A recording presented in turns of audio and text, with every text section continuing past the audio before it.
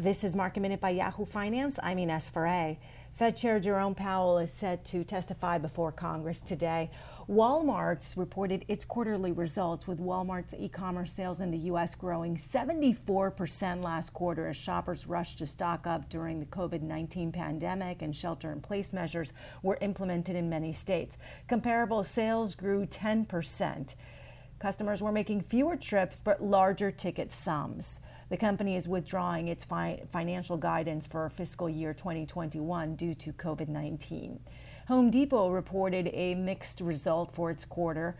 Sales beat expectations, increasing 7.1% year over year. Earnings came in lower than what the street had been expecting at $2.08 per share, as the company incurred a pre-tax cost of $850 million of expanded benefits during the pandemic.